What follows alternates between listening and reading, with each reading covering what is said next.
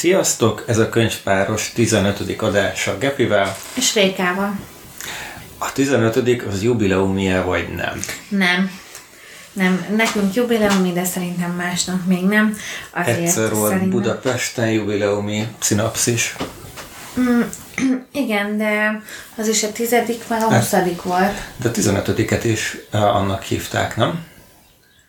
Nem. Mi a 14-et szerveztük, és az utánunk lévő volt a 15. Akkor én viszont rosszul emlékszem, akkor lehet, hogy csak annak akarták hívni, de végül nem. De lehet, hogy ezt is megünnepelték, én már nem emlékszek erre. Nem, 2-vel után mi a 13-at szerveztünk. Hiszen a 14-et. Tök mindegy. Teljesen mindegy. Én ilyen szempontból borzasztó rég volt már. 2010-ben. Úgyhogy már azóta szerintem a 20-a is lezajlott. Sőt, most talán már a 21. volt. Most volt néhány hete. Igen. Na de ami szintén most volt, ez a 26. Budapesti Nemzetközi Könyvfesztivál, ahol most egy Ami holnap után kezdődik, hogyha ezt az első nap hallgatod. Az nem múlt héten volt. Nem, az most lesz, ugye kedden kerül ki az éterbe az adás, és csütörtökön vagy pénteken, ezt mondjuk szerintem csütörtökön kezdődik, szóval holnap után. Jó, miért lett volna húsvétkor, tehát nyilván.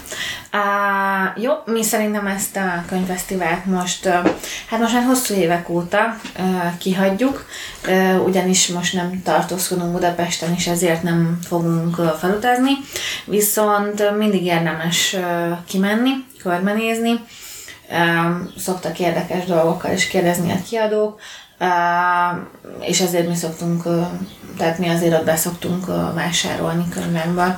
A legtöbbet talán ott a Typotex kiadónál szoktuk, ők mindig kint vannak, tehát ők nem bent vannak, hanem kint, tehát még az is felmehet, aki úgymond nem vált, vagy körbenézhet, aki nem vált jegyet, és a Typotexnek van egy olyan sorozat, amiről már volt szó, ami az úgymond Skifi és irodalom nevet viseli, vagy valamilyen, de az, ami a biológia tanáros könyve.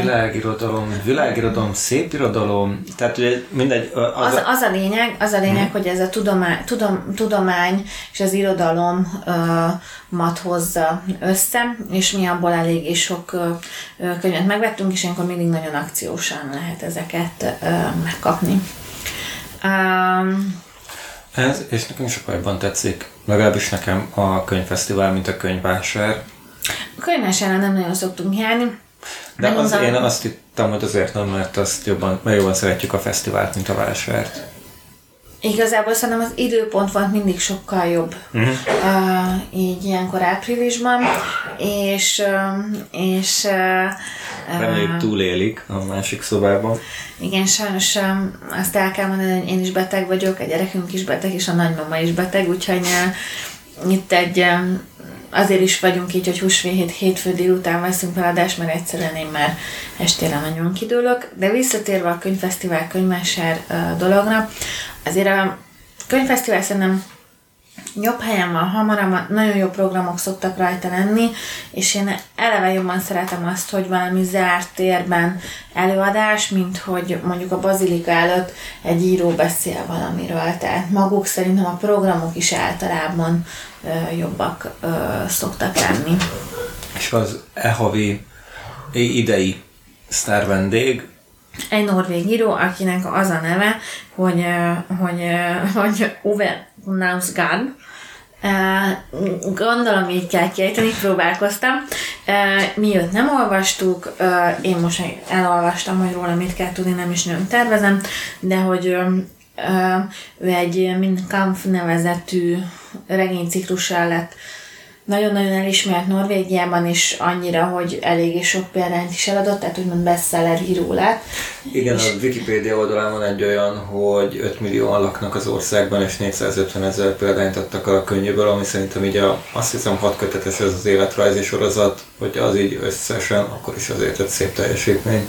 Igen, és az a lényeg, hogy ez egy önéletrajzi regényciklus, és saját magáról, meg a barátairól ír benne, ami a skandináv korokban annyira nem megszokott, és sokan ezt is gondolják a sikernek.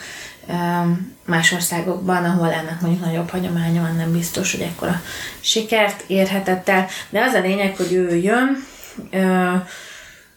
Majd én norvég írókból, vagy ilyen skandináv írókból én olvastam párat, és azt kell mondanom, hogy nekem annyira nem jöttek be, tehát nem itt a krimi szerzőkre gondolok. Nekem igen, de azt akartam mondani, hogy csak a közhelyes Nesbő van meg, és talán ennyi. Mert ugye finn észt írónőt olvastunk, aki a skandinávba még beleférhet. Nem, én többet Erlend is olvastam, tehát én több, a Scholar kiadónak volt egy időben egy nagyon nagy akciója, hogy az összes ilyen skandináv íróját kiszórt 500-600 forintos áron, és akkor én bevásároltam, de hogy nekem nem jöttek be annyira azok a könyvek. Én azt éreztem, hogy más, tehát hogy így Magyarországon engem tehát más volt a kultúra, tehát más dolgok érdekelnek, másképpen fogalmazom meg, és amíg mondjuk még egy német író is közelebb van ahhoz, mint mondjuk egy skandináv, amiért én gondolok, de lehet, hogy nekem ilyen volt a merítésem. Miközben nagyon szép könyveket is olvastam, tehát Liv Ullmann könyveit én tudom mindenkinek ajánlani, aki ilyen egzisztenciális problémákkal érdeklődik. Neki van egy ilyen öregedésről, a gyászról is szóló könyv, ami szerintem nagyon szép könyv, de engem nem érintett meg annyira, de gyönyörűen van megírva, tehát hogy szép könyv nagyon. Na mindegy, szóval mi ezt most kihagyjuk, viszont ehhez csatlakozok, hogy ugye a Budapesti Könyvfesztivál az ugye mindig a nagyokról szól, hát ugye a nagyobb kiadók vannak jelen, tehát vagy kicsik kimennek és ott vannak, és ezért szokták rendezni ezt a kis könyvesét is, ami a független könyvesboltoknak az éjszakája, hogy ne csak a Libri Bookline, Lira kettősét vegye észre az ember, hogy azért vannak kis független könyvesboltok is, és ezért eléggé sok program van. Most Budaörsinek meg, akkor biztos elmennénk a Fantasmagoria nevezetű kis gyerekkönyvesboltba, ahol szoktunk vásárolni, meg amúgy is jártam gyerektornákra, de nem ott leszünk, ezért a győri helyszíne fogunk valószínűleg ellátogatni, ahol pont ilyen kis gyerek témák lesznek, úgyhogy mindenki nézze meg. Helyszín? Arra nem emlékszem, csak azt tudom, hogy a vaskakassos színészek jönnek, és lesznek gyerekfoglalkozások. Most ezt nem jegyeztem meg. Lesz a show notes-ban. Igen, de hogy majdnem minden nagyobb vidéki nagyvárosban, Székesfehérváron, Tatabányán, stb. Vannak programok, úgyhogy érdemes megnézni, hogy lakóhelyhez közel mi van. Úgyhogy a programokban már ennyit, a programozást ma még nem kezdtük el a Dáviddal, de nem is fogjuk. Hiába jól kereső szakma mostanság. De akkor a világ katasztrófáját vegyük sorra, vagy a vallási világ katasztrófája, vagy a kulturális világ katasztrófája? Mert hogy teljesen elárasztotta az Instagramomnak a két végletét. Egyrészt a könyves Instagramot, másrészt a barátos Instagramon is teljesen bejöttek ezek a Notre Dame-mal készült fotók, Notre Dame-ról szóló könyvvel készült fotók, könyv és Notre Dame együtt, mert hogy a tűzvész után top 10-es könyv lett, vagy talán number van, bestseller az Amazonon a Victor Hugo a Párizsi Notre Dame című könyve, amit ha valaki nem olvasott, onnan is ismerhet, hogy ha láttál Disney mesét a 90-es években, a Quasimodos történet az ebből történt meg, tehát a Disney is úgymond feldolgozta ezt a történetet. Természetesen a regénynek nem ez a vége, természetesen nem ilyen szép a regénye, hogy így megtörténik a Quasimodo és a cigánylány kapcsolata. De hogy igen, és az eredeti francia szöveget veszik, és a filmiparban is megjelent az, hogy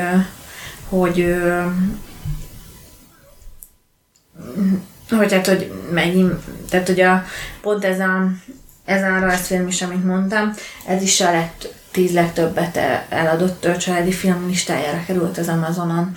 Tehát, hogy úgy tűnik, hogy én azt látom, hogy az emberek részesei akarnak ennek lenni. És hogy ez a katasztrófa turizmus mögött is van, hogy biztos távolból, de te része akarsz lenni ennek, hiszen valami olyan történik, ami az ember életében ritkán vagy soha nem történik. És lehet, hogy te nem voltál átélője, de így utólag csatlakozhatsz ehhez, és elmondhatod, nem hiába bámulták ennyien a tüzet, vagy ezek, tehát elmondhatod majd a munkahelyeden, meg 20 év múlva, meg az unokádnak, meg bármi, hogy én ott voltam, vagy én része voltam, vagy valami, és hogy ez a közösséghez való tartozásnak szerintem egy nagyon erős mozgatórugója, arról nem is beszélve, hogy mennyi lájkot lehet ezzel behúzni. Igen, meg generálhatsz tartalmat, meg ilyenek. Pont most néztem vissza, ami ehhez kicsit kapcsolódik, amikor 5 éve meghalt Kis Elemér, akkor én is posztoltam egy olyan képet, ahol ő dedikált nekem egy könyvet. Jó, hát de ez már sem megemlékezés. Most érted, amikor Tandori meghalt, akkor az összes ismerősöm, akit kicsit is olyannak gondolok, aki ilyen, hogy is mondjam, művelt, jól olvasott, kiposztolta a Facebookra az adott Tandori idézetet, amit tudom, megemlékezett róla. Azt el kell fogadnunk, hogy ez a mai világunkhoz tartozik, hogy így fejezzük ki a tiszteletünket, vagy bármit. Tehát szerintem ezzel nincs gond. Ennek egy ilyen nagyon csúnya problémái szoktak lenni, hogy mondjuk amikor mi az, ami tisztelet, és mi az, ami lájkvadászat, vagy olyan reklám, vagy valami. Tehát volt is egy-két balhé már ebből, nem is tudom melyik énekesnő posztolt valamit, az egyik... De szóval az a lényeg, hogy ebben így nagyon bele lehet csúszni, most nem jut eszembe a példa, de hogy nála például hogy eléggé csúnyán megjelentek a kommentek, hogy és ott volt, hogy promotion, tehát hogy még ráadásul egy promóciót is, tehát neki ezért fizettek, hogy sajnálkozzon, de gondolom a hirdető cég sem örült. Szerintem... Vagy együttműködő cég, mert hogy ugye ők nem hirdetnek, hanem együttműködnek, mert az influencerek azok nem hirdetik a termékeket, hanem csak azt adják el, ami nekik is bejön, ami egy nettó hazugság szerintem, de ebben nem menjünk bele ebbe. Nem menjünk bele, mert én közel is dolgozom ehhez a kultúrához, nem benned, de hogy közel hozzá, és szerintem az most egy tök szép lufi. Ja. Úgyhogy szerintem mi már lecsúsztunk az influencer karrierről, de nem is akarunk odaérni. Van egy téma, amit nem írtam föl. Meglepi. Igen, de az annyit is ér, hogy átadták a Pulitzer díjakat, és mivel ezek ilyen meglehetősen Amerika központú díjazottak, meg a díj és mindig gyakorlatilag amikor a világ eseményeiről, meg a világ irodalmi teljesítményeiről szól, akkor az amerikai teljesítmények vannak benne. Úgyhogy szerintem az így ennyit ér, hogy ezt átadták. Én láttam, senkit nem ismertem, a témákat se ismertem, meg semmilyet. Tehát, hogy én azt gondolom, hogy ez nekünk itt Magyarországon ma nem releváns. Viszont ami releváns, az a következő díjas téma. Az EU irodalmi díjas shortlist. Igen, mert hogy kijött, ugye beszéltünk pár hete arról, hogy felállt a zsűri, aki ez az Európai Irodalmi Díjra a magyarországi jelölteket összerakja, és hogy én nem értem teljesen, mert 5 könyv van a shortlisten, de 3 könyvet emeltek ki. Azért, mert 5 könyvet akartak shortlistre rakni, viszont csak 3 felelt meg a formai kritériumoknak, mert itt olyan formai kritériumok vannak, hogy legalább 2 könyvének már meg kellett jelennie, de nem jelenhetett meg 5-nél több könyve, és ezekbe a tanulmánykötetek, meg esszékötetek nem számítanak bele, és nem számítanak bele a gyerekkönyvek sem. Tehát ezt a díjat pont az ilyen már nem kezdő, de még nem is teljesen befutott íróknak találták ki. És a története az, hogy ezt 3 évente adják át minden országban, és az Európai Unió országai közül minden országban 3 évente, de ezek el vannak tolva egymással, így egy évben, nagyjából olyan 10-11 országban, attól függ, hogy éppen milyen év van, 10-11 országban adják át ezt a díjat. aztán a következő 10-11 következő 10-11-nél kevesebb számú ország, meg a következő években kerül, és a mi rotációnk az most tér oda. Ez valamikor az év második felében lesz, hát ha jól emlékszem, valamikor itt szeptemberben. Majd meglátjuk. Meg augusztus 20-a környékén lesz a Hugo, amit majd mindjárt beszeretnék hozni, de ezzel kapcsolatban azt mondom... Dávid, nagyon ugrálsz. Nagyon ugrálok, de azt akarom mondani, hogy ezzel kapcsolatban meg az ötletem volt, hogy mi lenne, hogy ez 3 könyv, mi lenne, hogy ezt mi elolvasnánk, és ha jól emlékszem, tényleg a határidő, a győztes kihirdetésre a szeptember, tehát hogy ez még akár bele is férne, ezek jellemzően ilyen 200 oldalas regények. Én ismerem ezeket a könyveket, nekem ebből 2 az olvasmánylistámon van. Hát, hogy elolvastad már? Vagy? Hát nem úgy ismerem, hanem hogy úgy mondom, hogy az elolvasandó listámon van, ugye a Mágneshegy és a Luther kutyái, ugye én Szilasi Lászlóról a tavalyi évőszezőben beszéltem is, ugye a harmadik híd regény kapcsán, én mondtam, hogy ha ennek a csávónak, hát nem is csávó már, hanem úriembernek, aki borzasztóan tud káromkodni, nagyon, nagyon szimpatikus interjú van fenn vele a Literán még pár hónapja, végig káromkodja az egészet, szimpi. Szerintem az effekt, vagy a túl, amit használok, ezt fel fogja hangosítani, hogyha nem fog süttogásnak hangzani, de majd meglátjuk. Nem baj, meglátjuk. Izgi. Szóval nagyon szimpi úriemberről van szó, úgyhogy én nekem a Luther kutyája az mindenképpen rajta volt, a Márvárhegyi Réka Mágneshegye az szintén, hiszen ő tavaly, a tavalyi évben eléggé sok elismerést kapott, viszont a Milbacher Robert Léleknyelvvalják, vagy az öngyilkolás és egyéb elveszejtőszerek természetéről című könyvét nem hallottam, úgyhogy ennek utána nézek, de a címe alapján olyant, amit én szeretek olvasni. Tehát én benne vagyok, hogy ezt elolvassuk. És akkor itt van 3 könyvünk gyakorlatilag szeptemberig, amikor ezt rögzítjük, akkor április 22-e van, tehát igazából havonta gyakorlatilag egyet majd innen választunk, ami azt jelenti, hogy van 3 fix témánk így nyárig. Ja. Jól van. Igen, szóval ez egy jó díj, és szerintem ez egy jó esély ezekre. Úgyhogy ti is nézzetek utána ezeknek a könyveknek, mert szerintem nem érdemes legalább egyet belőle elolvasni. És akkor térjünk rá a Hugo-ba. Térjünk rá a Hugo-ra. Nem, pontosan ezt akartam rátérni. Ha egyszer én akarok átvezetni, akkor te szólsz bele. Nem megy ez nekünk. Na, szóval a Hugo-val mit akarsz? Túl jól megy.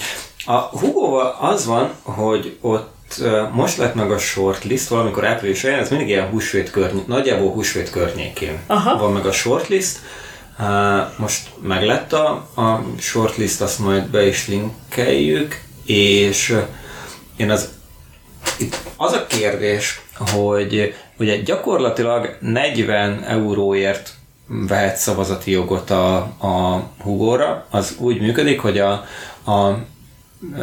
Skifi világkongresszuson, fordítsuk így, itt legalább támogató tagságot kell venned, ami 40 euró, és ezért cserébe szavazhatsz az, hogy nevezhetsz az idei évre, és a második körben szavazhatsz a legtöbb nevezést kapó kerülnek be a shortlistre, és akkor közéjük szavazhatsz. Ez egy elég bonyolult szavazási rendszer, mindegy.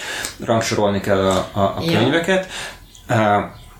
És a következő éviben megnevezhetsz, csak de ott nem szavazhatsz. Értem.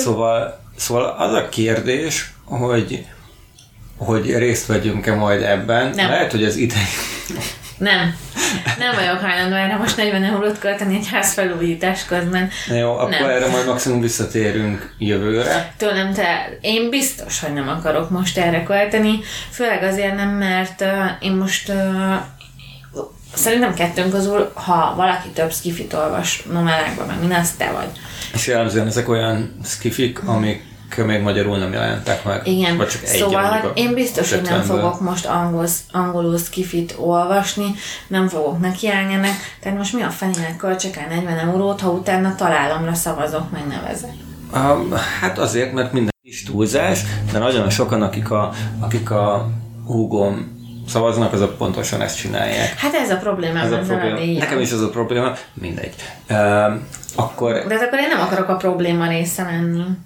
Jó, akkor amit viszont csinálni fogok, amit már tavaly is csináltam, hogy elolvasom az összes novellát, ez a shortlisten van 6 darab novella, összesen ez ilyen 50 oldal lehet, és akkor abból tartok majd egy kis előadást.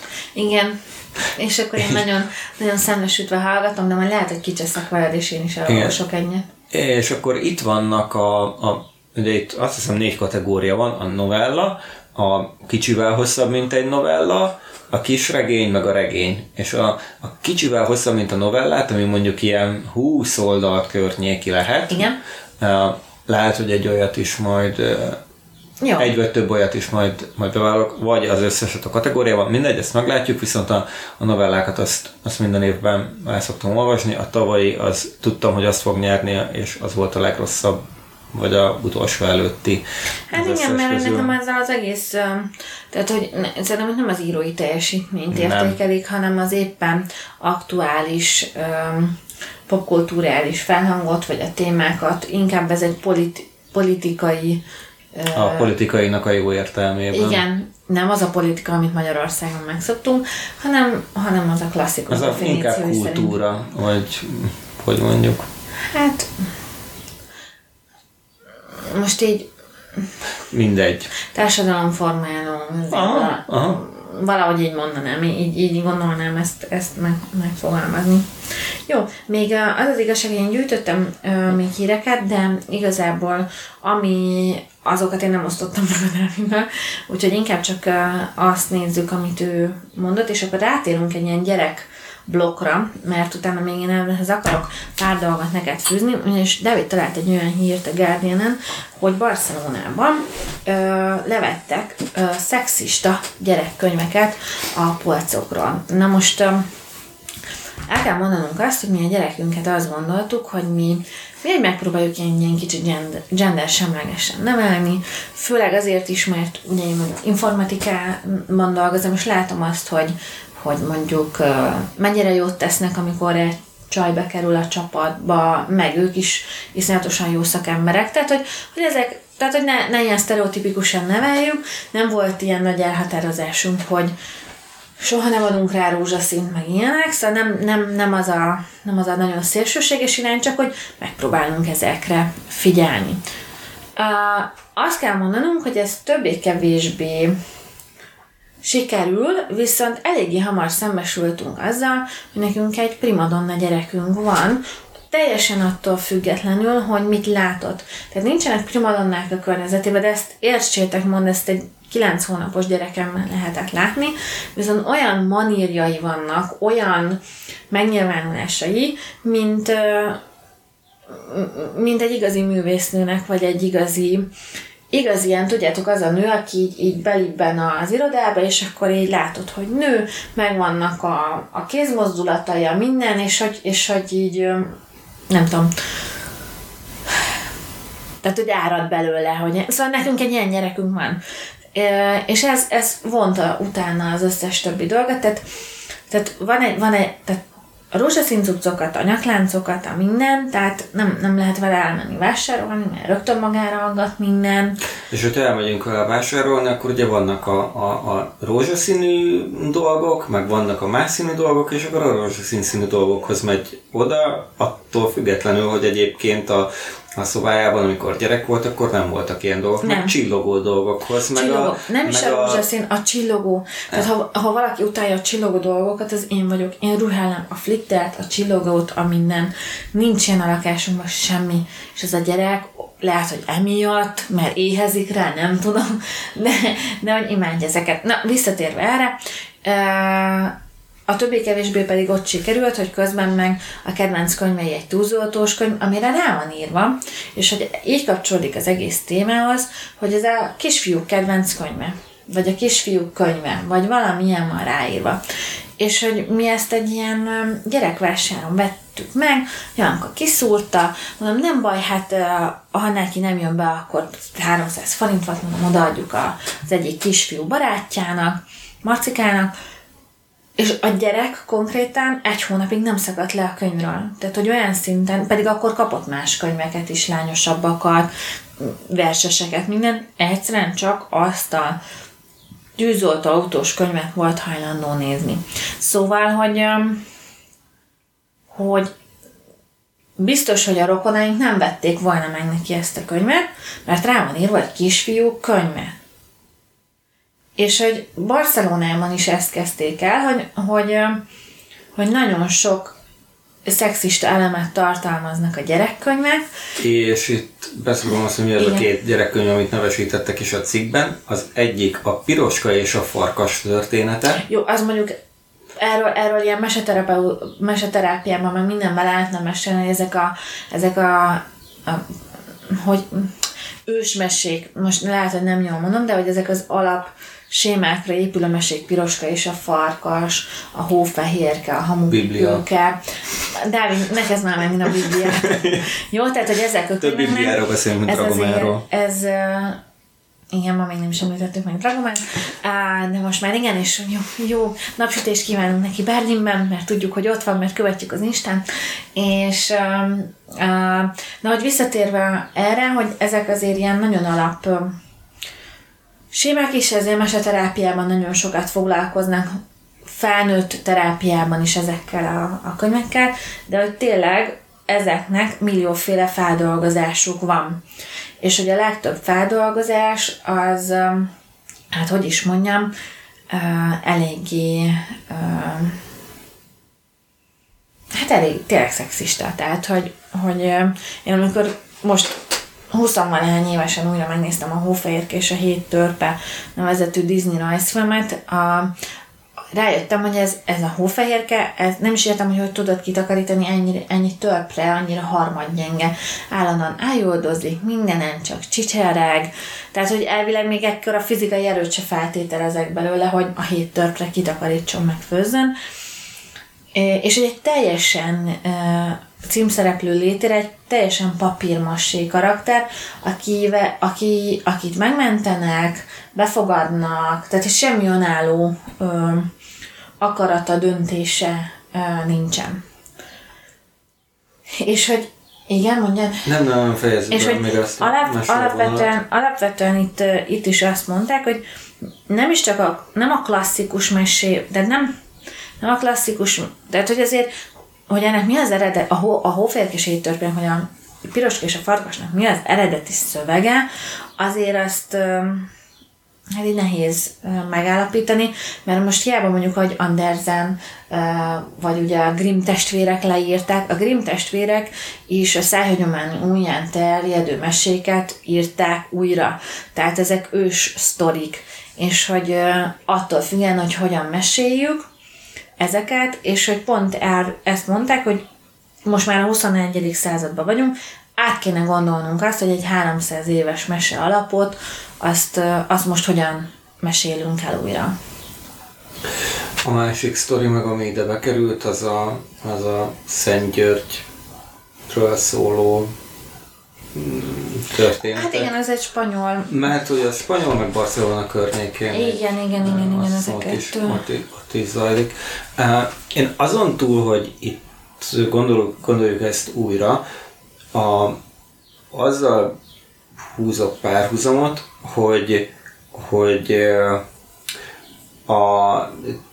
eddig, amiről hallottunk, hogy könyveket levetetnek a polcokról, azokból a podcastekből, amiket hallgatok leginkább a Book Riotból jöttek, és ott mindig ilyen meleg karakterek, vagy transzexuális gyerekek, vagy valami olyan történet volt, ami a konzervatív értékrendet sérti.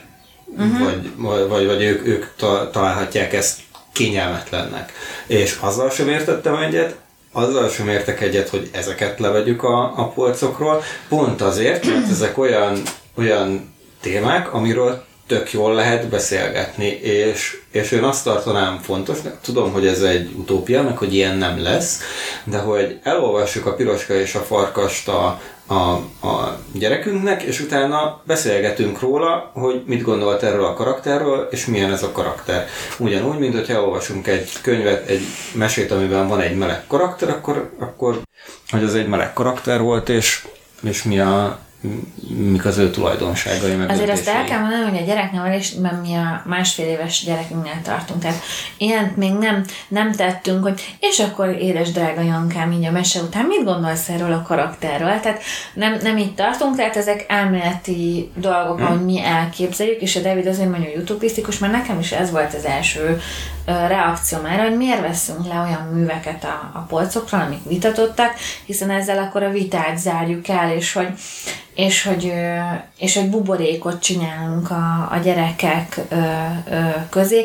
Ez pont olyan, amikor Amerikában meg úgy írták át a Piroska és a Farkast, hogy a Farkas nem eszi meg a nagymamát, mert atya úristen, hát nem lehet ilyen erőszakos jelenet egy gyerekcucba, és hogy nekem most befejezem ezt a mondatmenetet, és hogy nekem ez nem szimpatikus, tehát hogy azt gondolom, hogy és nekem ezzel már volt anyukákkal vitám, akik még szintén előtte vannak ennek a komolyabb mesélősnek, hogy ők is úgy vannak, hogy meg akarják óvni ilyen dolgoktól a gyerekeket. És mondom, hogy mitől azt, hogy egy elképzelt fantázia világban áttél valamit, amit reméljük, hogy soha nem él meg a való világban, viszont nem csak, hogy gazdagodik a fantázia, hanem áttételesen áttél dolgokat, levezeti a napi feszültségét, és harmadszor pedig tudja, hogy a világ nem egy habos torta.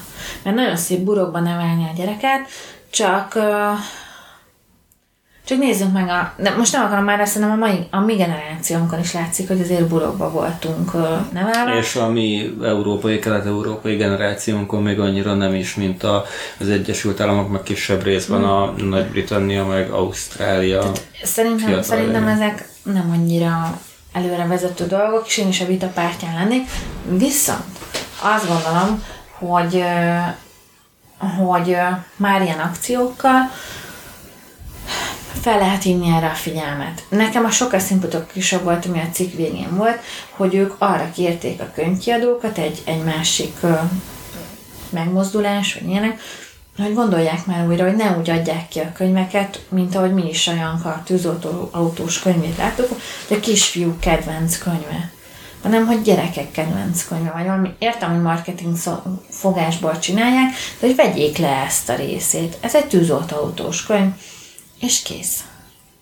Ez a gyerekek kedvenc könyve, vagy bármilyen, de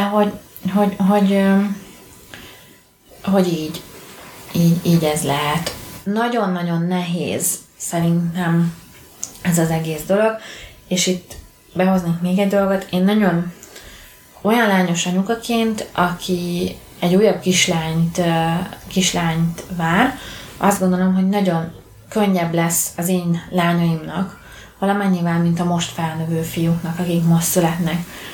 Ugyanis én azt látom, hogy a fiús anyukák elvárják a párjuktól, hogy segítsenek, meg legyenek ott, meg legyenek a gyerekkel, meg érzelmileg is legyenek ott, meg stb. Nem mindezt egyszerre, de egy-egy részét, viszont úgy nevelik a fiúkat, hogy ilyen nagyon fiúsan. Tehát nem vehet fel olyan dolgot, az lányos, nem baj, hogyha ő leesik, nem baj, hogyha ő jobban, tehát baj, ha ő jobban sír, mint egy kislány, valami. Tehát, hogy közben tehát olyan, mintha a fiunkból macsót akarnánk nevelni, a férjünket meg, vagy a párunkat, meg azt akarjuk, hogy egy teljesen más eszménynek feleljen meg. És hogy ezek nagyon ellentétes elvárások, amikkel szerintem szembesülnek a kisfiúk is. És hogy ez azért nagyon nehéz dolog, mint hogy a Jankára simán bármilyen színű ruhát ráadhatok, de nekem mindenki azt hizelte, hogy jaj, hát a fiú lesz, akkor ki kell cserélni a ruhatárat, mert már egy rózsaszín fölsőt se adhatok a fiúra. És hogy ilyen nagyon elemileg tiltakoznak, és akkor arról nem beszél. Szóval hogy szerintem ez egy ilyen sokkal nehezebb dolog, miközben arról beszélünk, hogy a lányoknak már egyre több mindent lát. Jó, Magyarország eléggé le van maradva, de hogy azt gondolom, hogy ha nem zárul be Magyarország határ, akkor az én gyerekeim úgyse csak Magyarországon fognak lenni. Hát meg ha bezárul, és akkor nem lehet az információ arra másnál úgy megállítani, talán Észak-Koreában egyedül. Hát azért Kína is eléggé jó mutatókkal bír ezen a témán. Én egyébként dolgoztam együtt kínai fejlesztőkkel, és így tehát hogy ők képben vannak, ha nem is tudják pontosan, hogy mi az, amit kihagynak, de hogy tudják, hogy nagyjából milyen dolgok vannak, amiknek a részleteit ők nem ismerik. Aha. Hát jó. Na jó, szóval, ideig nem szeretnék eljutni, ez biztos. Igen. A gyereknevelés, igen. És akkor volt még egy olyan témám, hogy ezt nem osztottam meg veled, de ezt majd később akkor belerakom, hogy én egy magyar oldalon találtam, szemléztek egy olyan kutatást, hogy azok a gyerekek, akiknek minden nap olvasnak a szüleik, azoknak mondjuk 5 éves korukra, akiknek nem olvasnak a szüleik, azok mondjuk 60 000 szóval találkoznak, még azok, akiknek olvasnak minden nap 1 vagy 2 mesét, azok ilyen 300 000, 400 000 szóval találkoznak. Tehát, hogy... Életükből? Nem, 6 éves korukig. Ja, tehát, hogy abban a kritikus szakaszban, amikor úgymond a szókincsed alapjai megteremtődnek, amik mondjuk segítenek abban, hogy ezek az idegpályák is kialakuljanak,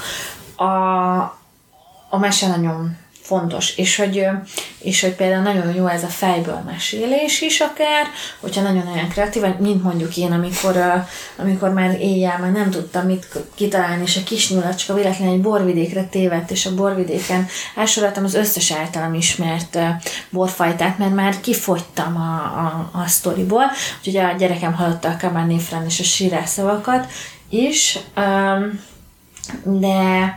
de hogy alapvetően csak, hogy ennek megint egy igazó. Tehát ezt tudjuk, hogy azok, akiknek olvasnak, tehát eddig is voltak erre kutatások, de hogy ez most tényleg a szókincsre ment rá, és hogy nem csak azért jó szerintem, hogy tehát az is elég, ha már olvasunk, és nem kell utána megbeszélni, hogy nem mit gondolsz a karakterekről. És nem is úgy kell megbeszélni a karakterekről, mert én azt utálnám, úgy gondolom, hogy gyerekként utáltam volna, hogyha elolvasok a mesét, becsukjuk a könyvet, na mit gondoltál, hanem ezért finom, vagy közben, vagy finomabban, vagy másnap, vagy amikor megyünk a játszótérre, vagy amikor megyünk haza az óvodából, akkor felhozni, hogy emlékszel tegnap a Piroska és a Farkasról meséltem. Igen. Hát ezek jók, meg hát ő őszintén leszek, szerintem ezek ilyen egy ponton túl nem azt mondom, hogy ezek részek, de el fognak fogyni a témáink a gyerekeinkkel, olyan nagyjából ilyen 11-12 éves korkörözött satszolom, amikor úgyse fog semmire válaszolni, de addig meghasználjuk ki ezt az időt, amíg még hajlandóak nekünk válaszolni. Hát aztán utána meg lehet, tehát hogyha könyvmolyt nevelünk, akkor én nem tartom ördögtől valónak, hogy YA-t, meg olyan regényeket olvasok, ami egyébként egy, nem tudom, 11-2 éves lánynak tetszett. Mert te is elolvastad a Tér királynőjét is, ami meg... Szenvedtem is. De attól függetlenül... Jó, nyilván, ezt majd 10 év múlva meglátjuk. Ha akkor is lesz még podcast, akkor beszámolunk erről a dologról. 10 év múlva mennyi lesz? Évente felveszünk 26-ot, 260, a 300. adás környékén majd visszatérünk erre. Jó van. Szerintem akkor hírekből ennyit, és akkor térjünk rá a fő témánkra, Pék Zoltánra, mert hogy az ő könyvét olvastuk el, az a Feljövök érted a város alól. És először Pék Zoltánról egy kicsit, mert ha rákerestek, akkor akkor ugye neki ez a könyve van, de rengeteg könyv megjelenik alatta, ugyanis olyan autodidakta módon kezdett el fordítgatni, így angol nyelvből, és hogy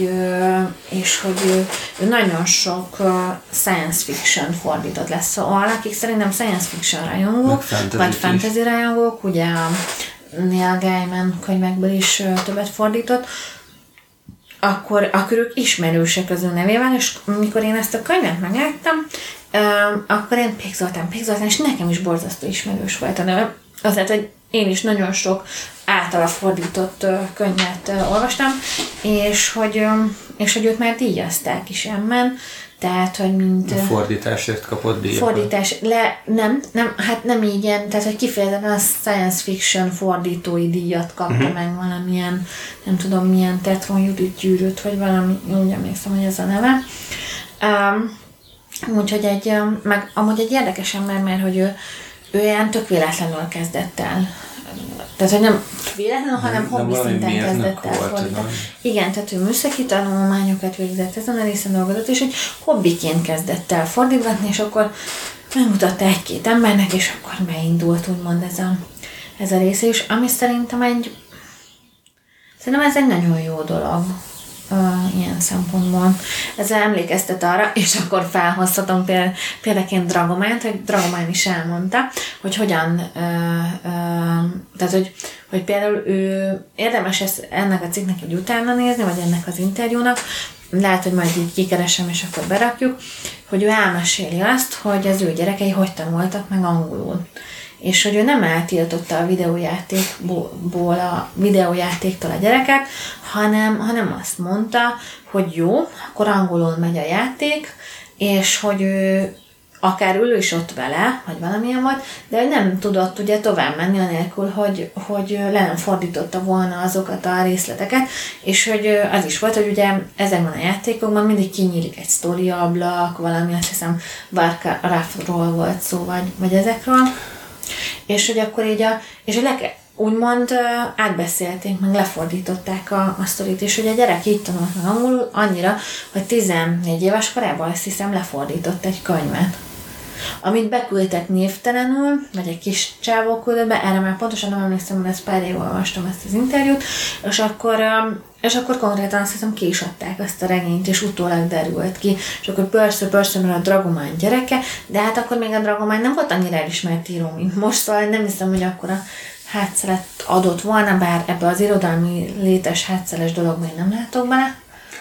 Nekem is volt gyakorlatilag ugyanez, nekem a Baldur's Gate 2 volt az, ami meg egy szerepjáték, és ott nagyon fontos szerepe van annak, hogy milyen döntéseket hozol a karaktereiddel. Ott az egyetlen könnyítés, vagy szerintem rossz megoldás van benne, hogy mindig 3 választási lehetőséged van, a legfelső az a jó, a középső a neutrális, az alsó meg a gonosz karaktereknek a döntése, és úgy anélkül nagyon, nagyon szótároznál tudod valamilyen irányba vinni a cselekményt, de ott is kellett ez, meg aztán nekem a sci-fi sorozatok voltak, amiket esélytelen volt, hogy mondjuk az Enterprise-t magyarul adják a 2000-es, mikor volt ez? Az valamikor ilyen 2005 környéki sorozat, meg előtte a Farscape, meg előtte a Voyager-nek a olyan évadjai, amik akkor még a VS63-on nem mentek, szóval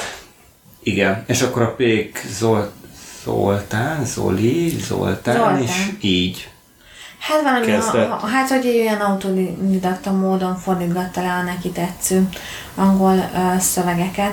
És akkor gondolom így egy adott, miután eléggé sok könyvet fordított le, hogyha így utána néztek, akkor így elkezdett gondolkodni saját könyvben, és gondolom azért volt annyi kapcsolata az Agavéval, hiszen az Agavé adja ki ezeknek a nagy részét, és Dragomán mellett úgy tűnik Agavé említés nélkül sem mehet el, tehát hogy mi azért így eléggé sok Agavé könyvvel vagyunk gazdagak, meg vesszük is ki a könyvtárből őket. Ahol megalkotta ezt a könyvet, és hogy miért gondoltam, hogy beszéljünk erről, és akkor itt behozok egy olyan témát, hogy mekkora szerepe van annak, hogy milyen hangulatban olvasol egy könyvet. És hogy mi ezt már említettük, hogy még mielőtt a Dávid a kezembe adta volna ezt a könyvet, én elég erőteljes könyveket olvastam, amiknek még szép irodalmi könyvek voltak, viszont mind igaz történet alapján, tehát nem lehetett azt mondani, hogy mint Stephen Kingnél, hogy ez úgymond egy író agyszüleménye, és jó van, oké. Hanem ezek sajnos megtörténtek, és hasonló dolgok történnek akár ma is a világban, csak talán a mi kultúránktól távolabb. És hogy iszonyatosan üdítő volt ezt a könyvet olvasni, miközben, hogyha én is átgondolom ezt a könyvet, azért ez egy eléggé negatív utópia, ami tele van azért, ha jobban belegondolsz, borzasztó, tehát úgy borzasztó dolgok, hogy nem fest szép képet arról, hogy mi vár az emberekre, ha egy adott irányba elmegyünk. Mi vár Magyarországra. Igen. Viszont nekem ez így sima csiga volt, és hogy nem tudom, hogy neked van-e hasonló ilyen könyvélményed, amikor emlékszel ilyenre, hogy most nagyon sok borzasztó dolgot, vagy hogy pont az, hogy azért ütött meg valami, mert annyira rózsaszín kedved volt, és nagyon lehúzott egy könyv. Hát ilyenre konkrétan most nem emlékszek, de biztos, hogy a felvétel után eszembe fog jutni. Jó, akkor már legfeljebb kiposztoljuk őket, de hogy én visszatérve erre, mondjad, mert hogy csak akartam időt hagyni, amíg gondolkozom. Nem tudok akkor gondolkodni, mert akkor megfigyelek arra, amit mondasz. Majd, de kedves vagy. Igen. Szóval én meg azért akartam erről a könyvről beszélni, mert nekem végig az volt a hangulatom, amikor ezt olvastam, mint ami akkor volt, amikor a 84-et olvastam, azt nem tudom, 15 éve olvasottam nagyjából. És ugyanúgy nem volt világos, hogy ez milyen világ, meg hogy ez hogyan jött létre, meg hogy miért. Így kezdtem el megérteni, hogy hogyan működik. Stílusában valamennyire minimálisan hasonló a két világ, de ha nem is a struktúrájában, mert ez meg egy Budapesten játszódó könyv, ahol Buda, meg Pest, azok tök más világok, és ez a két tök más világ ad egy magától értetődő struktúrát a könyvnek, hogy a könyv egyik fele az Pestről szól, a másik fele meg Budáról. És az egyik fele Pesten játszódik, a másik fele Budán. Attól függetlenül, hogy már amikor Pesten vagy, akkor is megérted, hogy mi történik Buda, meg hogy miért szakadtál egymás, hogy kezded érteni, igen. De hogy nekem hangulatában ezt tökre hozta a 84-et, ami meg nagyon jól hozta az ilyen minőségi old school skifiknek a világát, ahol az a mentális erőfeszítés, hogy összeragd és megértsd a világot, és az a nyomozó munka, hogy megértsd, hogy mint hogy egy krimi lenne, össze kell raknod, hogy hogyan működik a világ, és mik annak a világnak a szabályai, amit én nagyon szeretek. Meg szerintem én is szeretem ezeket, de én azért is szeretem, mert közben ilyen nem az arcodba tol gyorsan valamit, hanem így lassan-lassan elgondolkozol dolgokról, meg lassan vezet be. Én például nagyon nem szeretem azt, amikor mondjuk így ilyen nagyon-nagyon a képedben nyomják a dolgokat, és ezáltal nagyon sokszor azt is, hogy neked mit kéne gondolnod, vagy hogyan, és ez így sokkal finomabb megoldás. Nem mondom, hogy itt nem lehet érezni, hogy a Pék Zoli mi mellé, vagy Zoltán, nem tudjuk, hogy szereti magát inni, teszi le a voksát, de azért azt gondolom, hogy ő nem gondol túl szépet és jót az emberiség jövőjéről, miközben azért nagyon szereti a hőseit. Tehát, hogy egy nagyon... Még a negatív hőseknek is próbál akár ilyen nem is az, hogy szerethető vonásokat, áttérhető vonásokat adni, tehát azért nem idegeníti el őket. Azt hozzá kell tenni, hogy azért amikor én olvastam, akkor ugye úgy néz ki a világ, hogy van Buda, az tök egyértelmű, de Pest azért egy kicsit más, mert Pestnek a belvárosa, azaz a senki tere, ahol ez a fiú lakik és él, megműködik, amilyen félvilági, alvilági lét, és akkor azon túl meg egy hiper-szuper modern Pest épült fel, így nagyjából Zuglótól hátrébb, vagy Zugló is benne van, annak a részleteit én már nem teljesen értem, és hogy... Valahol a keleti lehet a határ. Igen, valahol én is azt gondolom, és akkor ott ilyen hiper-szuper modern gyárak vannak, mert hát ugye már a kínaiak inkább idehozzák a gyárat, mert már itt olcsóbb. És ezért valószínűleg a nyugatnak a határa, a Duna vonalától keletre meg a kelet van. Igen, tehát másik ilyen, kultúra. Igen, tehát nem csak a Pesten belüli országszakadás van, hanem ez így. De az nagyon halványan van benne. Tehát, hogy arról, hogy Magyarországon kívül mi van, arról igazából egy-két fél mondat van. Meg azon is kívül, hogy Budapesten kívül mi van. Tehát azért ez egy eléggé Budapest centrikus legény. Azt gondolom, hogy ha lenne 250 oldalában nem is kell. Tehát, hogyha lenne folytatása, vagy ilyenek, akkor térhetne, vagy boncolgathatna ezeket. És, hát akkor ez ilyen folytatásokban szokták kinyitni a világot, mint a mi az Megtört Föld trilógiában is. Na mindegy, tehát... Igen, és hogy nagyon érdekes, hogy például mennyire felismerhető. Tehát valami nekem rögtön leesett, hogy ez most hol van Budapesten, és van, hogy én mondtam a Dávidnak, és akkor hogy ő ez neki nem esett le. Igen, én például azt gondoltam, hogy ez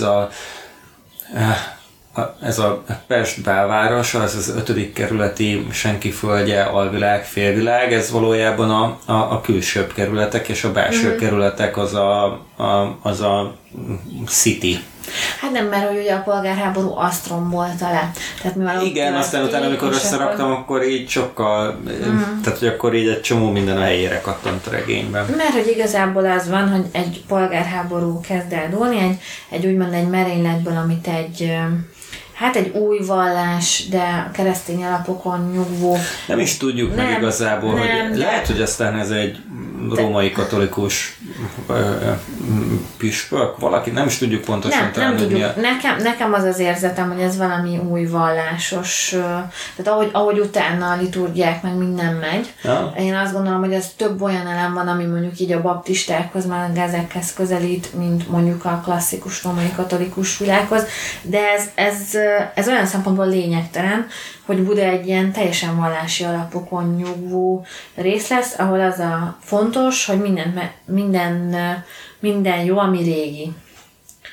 Értékrend, utcalámpa, benzines autó. Igen, tehát hogy például mondja a csávó, hogy ott már régi olyan autók vannak, amiknek semmi szaguk, hangjuk, semmi nincs, meg ilyen hiper-szuper járművek Pesten, és hogy konkrétan megfullad majdnem, amikor áttér, mert hogy annyira nagy a benzingőz. Ami nekünk tök normális most, ugye? Mi nem érezzük. És nekem ezt tetszett annyira a regényben, hogy nem ragad le ilyen dolgoknál, hogy elmondja, hogy az a vallás hogy működik, meg hogy mik a hát igen, pontosan ezt akarom mondani, hogy ez tesz egy skifit jóvá, hogy ez igazából nem egy skifi, hanem ez egy regény, ami éppen egy olyan környezetben játszódik, ami egy disztópia. Igen, amiben vannak, nem tudom, elektromos autók. De ezzel mindig izélünk, hogy szerintem a skifi aleleme az a disztópia. Tehát ez én értelmezésem szerint, bár ezen lehet, hogy irodalomtudósok is vitatkoznak. Én csak azt akarom mondani, hogy és az már Vonnegut is kiakadt 50 éve, hogy valahogy úgy mondta, hogy azok a kritikusok, akik így zsigerből lehúzzák a skifi zsánert, azok összekeverik a piszoárt a fiókkal, vagy valami ilyesmi volt a hasonlat, tehát hogy attól, mert valamiben vannak robotok, attól még nem biztos, hogy legtűr. Vagy ponyva. Amit én akartam még ezzel amiért nekem ez 84 volt, és azt a párhuzamot nem fejeztem be teljesen, az spoiler alert, az a vége, mert a 84, és most a spoiler mind a kettőre, a 84-re is, meg erre. Valaki nem olvast el. Meg a 84 könyvre is spoiler. Filmre is spoiler. Tehát, hogy ez itt... Igen, mert ez egy tehát ez egy a könyvhöz hű adaptáció a 84 szerintem. Igen, de ott az a különbség a film meg a könyv között, hogy az egyikben megölik a főszereplőt a végén, a másikban meg nem. És nem emlékszem, hogy melyik. A könyvben nem ölik meg. A könyvben nem ölik meg. A filmben megölik, és akkor ebből emlékszem még a főiskolán. Remélem én, hogy jól emlékszek. Most ezen én is elgondolkodtam, de a könyvben nem ölik meg, hanem az a borzasztó a könyv végében, hogy megy tovább az élete. Igen. És ezt a kérdést, hogy a főhősünknek Pestről megszökik, és sikerül-e átjutni a budai hegyeken, és sikerül-e átjutni a nyugati világba, az én nem teljesen egyértelmű. Így azt mondanánk, hogy nem, de nincsen bent az utolsó mondatokban, hogy és akkor a golyó átlyukasztotta a szívét. Hanem az olyan... Nyitott befejezés. Az nyitott befejezés, és ez megint egy olyan dolog, ami szerintem fontos és jó ebben a könyvben, hogy nem ér véget ott, hogy megismerted a történetet és hello, hanem gondolkozol rajta, beszélsz róla, és igazából nem fontos ebben a regényben, hogy a főszereplő meghal a végén, vagy nem. Igen. És nagyon sok regényben ez így fontos. És van egy csomó regény, amiben mondjuk ilyen a vég, és engem borzasztóan szoktak idegesíteni, de mert akkor mondjuk ezek olyan regények, aminek azt mondanám, hogy legyen lezárása. De egy ilyen regénytől meg ezt nem várod el, amit mi most olvastunk. Mert hogy itt nem a szerintem itt a világ, meg a hangulat, az sokkal fontosabb, és azt, hogy most a főszereplő az éppen kicsoda, az... Meg azt szerintem a főszereplőnél az, hogy ő most akkor igazából ő azért egy nagyon nagy úgymond karakterfejlődésen is végigmegy a regényen, tehát hogy úgymond szerintem végigmegy. Végigmegy, csak azt akarom behozni, hogy az erőltetett volt egy kicsit, vagy nem. De szerintem nem... Annyira nagyon nem fejlődött. Igen. Szerintem annyira nagyon nem fejlődött, szerintem amin ő végigment, az érzelmileg annyira megérintett volna bármilyen embert, aki ebben a helyzetben van, hogy ilyen változásokat elindíthatott, mint és benne. Egyébként a visszaemlékezéseiben azért az is tetszett benne, hogy a visszaemlékezéseiben megvannak a nyomai annak, hogy ő majd milyen karakterfejlődésen megy át. Tehát amikor visszaemlékezik a gyerekkorára, meg hogy milyen nevelőintézetben voltak, és ott miket csináltak, meg hogy az nevelőszülőknél, hogy az hogyan volt, ott már megvannak a nyomai annak, hogy nem lesz idegen az a döntés, amit majd a regény végén hoz. Hát igen, ez szépen lassan építi fel. Ugye szerintem ez egy jól megszerkesztett, meg megírt könyv. Vannak egy-két ilyen hiányosságai, vagy hogy ilyen néha nagyon filozófikus hangulatot üt meg. Szerintem néha kicsit szépelgős is, használnám ezt a szót. Meg néha vannak nagyon egyértelmű metaforák így ezekben a visszaemlékezések és jelenkorban. Viszont egy nagyon könnyen olvasható könyv, rövid fejezetekkel, meglepően rövid fejezetekkel, tehát hogy úgy tűnik, hogy ő inkább ilyen villanásokat ad nekünk, és hogy ez is szerintem illik ehhez a témához, meg ehhez a dologhoz, hogy ilyen villanásokat kapunk. Persze megy a sztori, de hogy nem ilyen, ne azt képzeljétek el, hogy egy fejezet 20 oldalon keresztül, mert van másfél oldalas fejezet is, és mert éppen egy valamit kiemel abban a másfél oldalban. Úgyhogy szerintem érdemes elolvasni ezt a könyvet. Én azt mondanám, hogy akik ilyen disztópiákat szeretnek, azoknak mindenképpen. Meg azoknak is, akik egy olyan skifit akarnak olvasni, ami nem a lövöldözős űrhajós űropera, hanem egy tényleg jól megírt skifi, és ahol meg kell erőltetned magad, hogy összeraktad, hogy működik a világ, mert nem magától értetődő. És ami miatt én szeretem volna erről a könyvről beszélni, hogy Szerintem azért is van egy kicsit nyitottan behagyva a vége, mert szerintem a kiadó is meg mindig úgy gondolt, hogy ez esetleg így jól sikerül, meg jól veszik az emberek, akkor lesz folytatása. Szerintem ez nem történt meg, mert 590 forintért vásároltuk meg a könyvet, de hogy én most már szeretném, hogyha egy kicsikét úgy állnánk ehhez a dologhoz.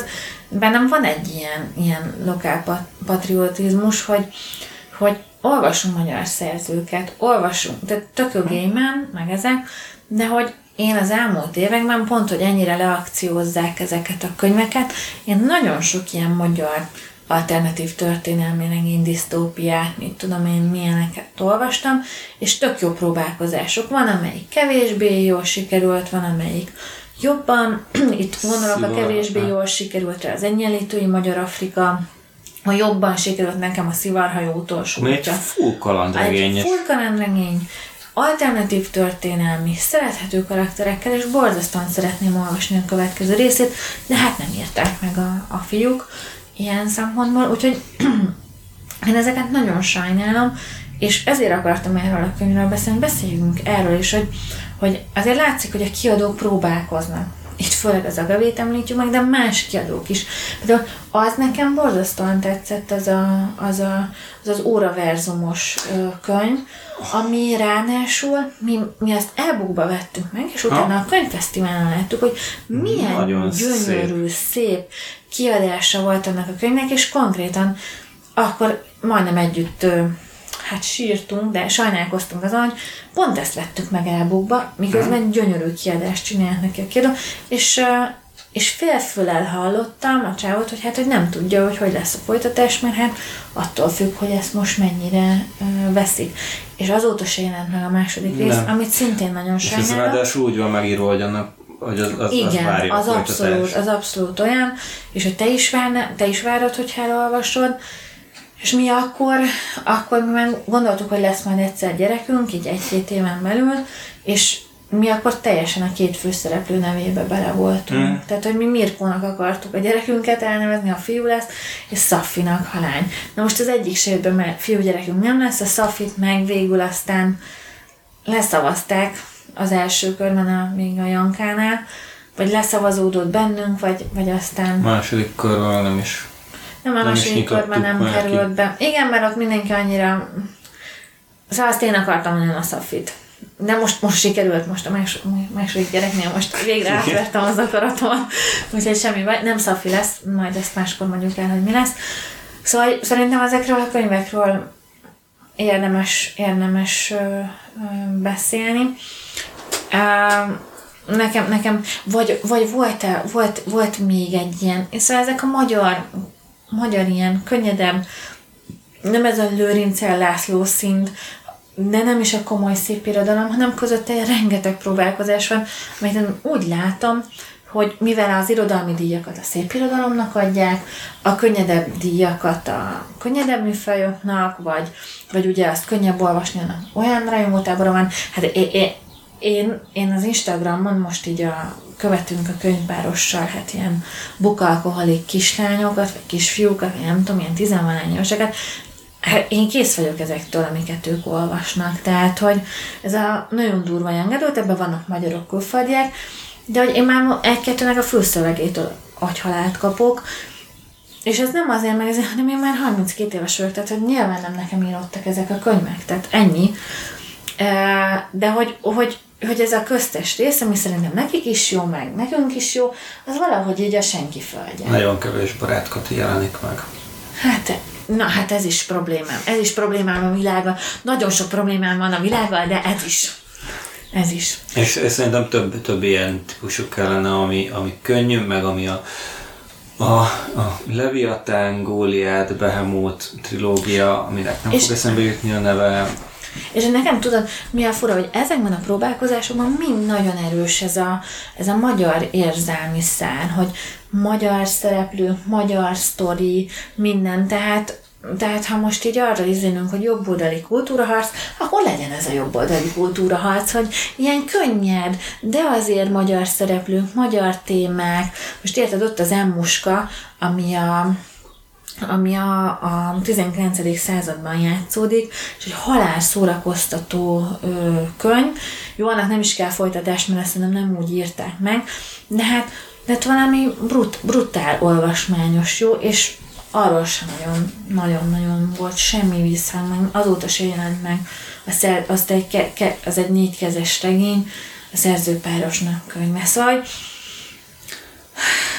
na mindegy. Igaz magyar könyvet vesz, vagy csak magyar könyvet vesz. Hát, szóval nem csak magyar könyvet. Hát, hogy érted? Vagy nem csak magyar könyvet? Hát, mi is veszünk más könyveket. Jó, de mi nem is vagyunk azért annyira igaz magyarok. Jó, most ebben nem menjünk bele, de mi nagyon magyarnak tartjuk magunkat, és szerintem mi azért én legalábbis az átlagnál több magyar nyelvű és kortárs szöveget olvasok. Jó, akkor Pék Zoltán könyvéről szeretnénk még valamit beszélni. Én 5 csillagot adtam neki Goodreads-en. 5 csillagot adtál neki. Én azért annyit nem adtam, szerintem 4-et adtam. És én Pék Zoltán után szintén könnyedebbre vágytam, úgyhogy a Dávid kihozott nekem egy abszolút romantikus regényt, amin 2 hete szenvedek, gyerekek. 300 oldal, azt hiszem 150-nél tartok, de nem fogom befejezni. Tehát, és itt visszatérek arra, hogy üdítő egy olyan könyvet olvasni, mint a Pék Zoltáni, ami jól meg van írva, meg azért van mondani valója, de ami csak romantikus ömlengés, az nekem nem megy. Tehát azt a könyvet én most do not finish-sel fogom, és inkább visszatérek, komolyan mondom, a nácikhoz, mint hogy még egy hát meg odaadom neked azt a könyvet, amit én most fejezek be, a Obelisk kapu, a Broken megtört föld trilógiának a 3. kötetét, amiről volt szó a második podcastünkben. Megint mert hogy amikor megrendeltük a Barátkati Dávid Venom könyvét, meg ezt a Pék Zolis könyvet is az Agavétól, akkor még rendeltünk nem más Agavé könyveket, és úgyhogy mivel minden más könyvünk el van pakolva, ezért én most ezeket gondoltam, hogy én végig olvasom, ezek kellően könnyedek, például a Barát Katalinnak azt a Arkangyali című könyvét is el akarom olvasni, szóval majd ezekből fogok válogatni, meg hát olvasom Takács Zsuzsa Vakremény című verses kötetét, amit bevallom, még nem nyitottam ki, egyszerűen én egész héten beteg voltam, és valahogy úgy éreztem, hogy ahhoz a versolvasás, szóval a versolvasás nem segít. És nekem. Itt a következő könyv, ami ez lesz, azzal kapcsolatban azt akarom elmondani, hogy ezt nem is fogjuk az elejétől a végéig elolvasni úgy, mint az összeset, hanem itt fogunk majd beszélni arról, hogy hogyan olvasunk verseket. Gondoljátok végig ti is, hogy hogyan olvastok verseket, de erről is fogunk beszélni. Néhány olyan verset, ami nagyon tetszett nekünk. Igen. Vagy nagyon nem tetszett, majd meglátjuk. Jó, viszont az Dávid nem beszéltük meg, hogy oké, hogy 2 hét múlva Takács Zsuzsa, de hogy utána mi lesz, mert a Dávid bedobta Agatha Christie-t, hogy beszéljünk róla. Én nem szeretnék most róla beszélni, mert nekünk van 1-2 olyan Agatha Christie könyvünk, hogy magáról Agatha Christie-ről, meg ilyen műelemzésekről, hogy azok most el vannak pakolva. Én azokat olvastam már félig, beleolvastam ilyenek, de én ezt, mielőtt Agatha Christie-ről beszélünk, én azokat így hát legyen valami másik krimi a betörő, aki festő volt, vagy bélyeget gyűjtött, vagy nem, szerintem arról nem beszélünk. Az annyira könnyedem. Megnézem itt lévő könyveket.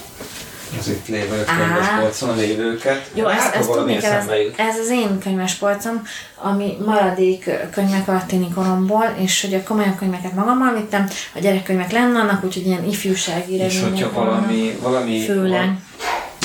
valami olyan Gerlóci lenne, vagy Tóth Benedek, vagy valami ilyesmi, amit olvastunk, és mit tudom én, fiatal magyar író. Tóth Benedeknek legyen az első könyve, vagy a második? Holt verseny az első könyve. Hát mi beszéltünk Gerlóciról is, mert Gerlócit én valahogy, pedig nem mindegyik könyvét kedveltem, de én Gerlócinak kb. Az összes könyvét olvastam a Csemegapultos naplóján kívül. Legyen Gerlóci? Nem tudom, hogy tőle mit olvastam. Meg hogy olvastam, akkor régen mit olvastam tőle. Az igazolt hiányzást olvastad, a várótermet, ezt a 2-t szerintem olvastam. Ja. Ezeket mindeket nem olvastam, nem. Meg a jegyzeteimet. Maradjunk Tóth Benedeknél, mert Tóth Benedeket korábban olvastuk. Én olvastam azóta más Gerlócit is, de azt nem olvastam. Megolvasható. Jó, és akkor Tóth Benedektől melyik a Holdverseny, és mi a másik? Az a balkáni háborúban játszódok, hogy én annak nem emlékszem a címére, viszont az öcsémnek megvan. Nem, de én tök szívesen elolvasom. És akkor most megyünk is Győrbe, és akkor is kérjük tőle. Ja. Úgyhogy viszont akkor legyen Tóth Benedek. Jó. A Holdversenyről mindenképpen beszélünk, és hogyha belefér az időbe, akkor a második regényéről is. Oké. Jó, ezt nagyon szépen összehoztuk. És akkor valamikor berakjuk a naptárunkba azt a 3 Európai Unió irodalmi díjára jelölt könyvet is, úgyhogy az is valószínű, hogy így meg lesz a következő hetekben. Jó van. Hónapokban. Hát mi meglátjuk, mert hogy mi most bevallom őszintén, most nagyon a felújításban is benne vagyunk, a gyerekünk is beteg, és hát 3 hónap múlva születik a következő gyerekünk, és hogy így több mint 3 hónap. Sűrű most az élet, de ezért próbálunk olvasni. Na hát akkor ti is, bármilyen sűrű az élet, olvassatok. Úgyhogy sziasztok! Sziasztok!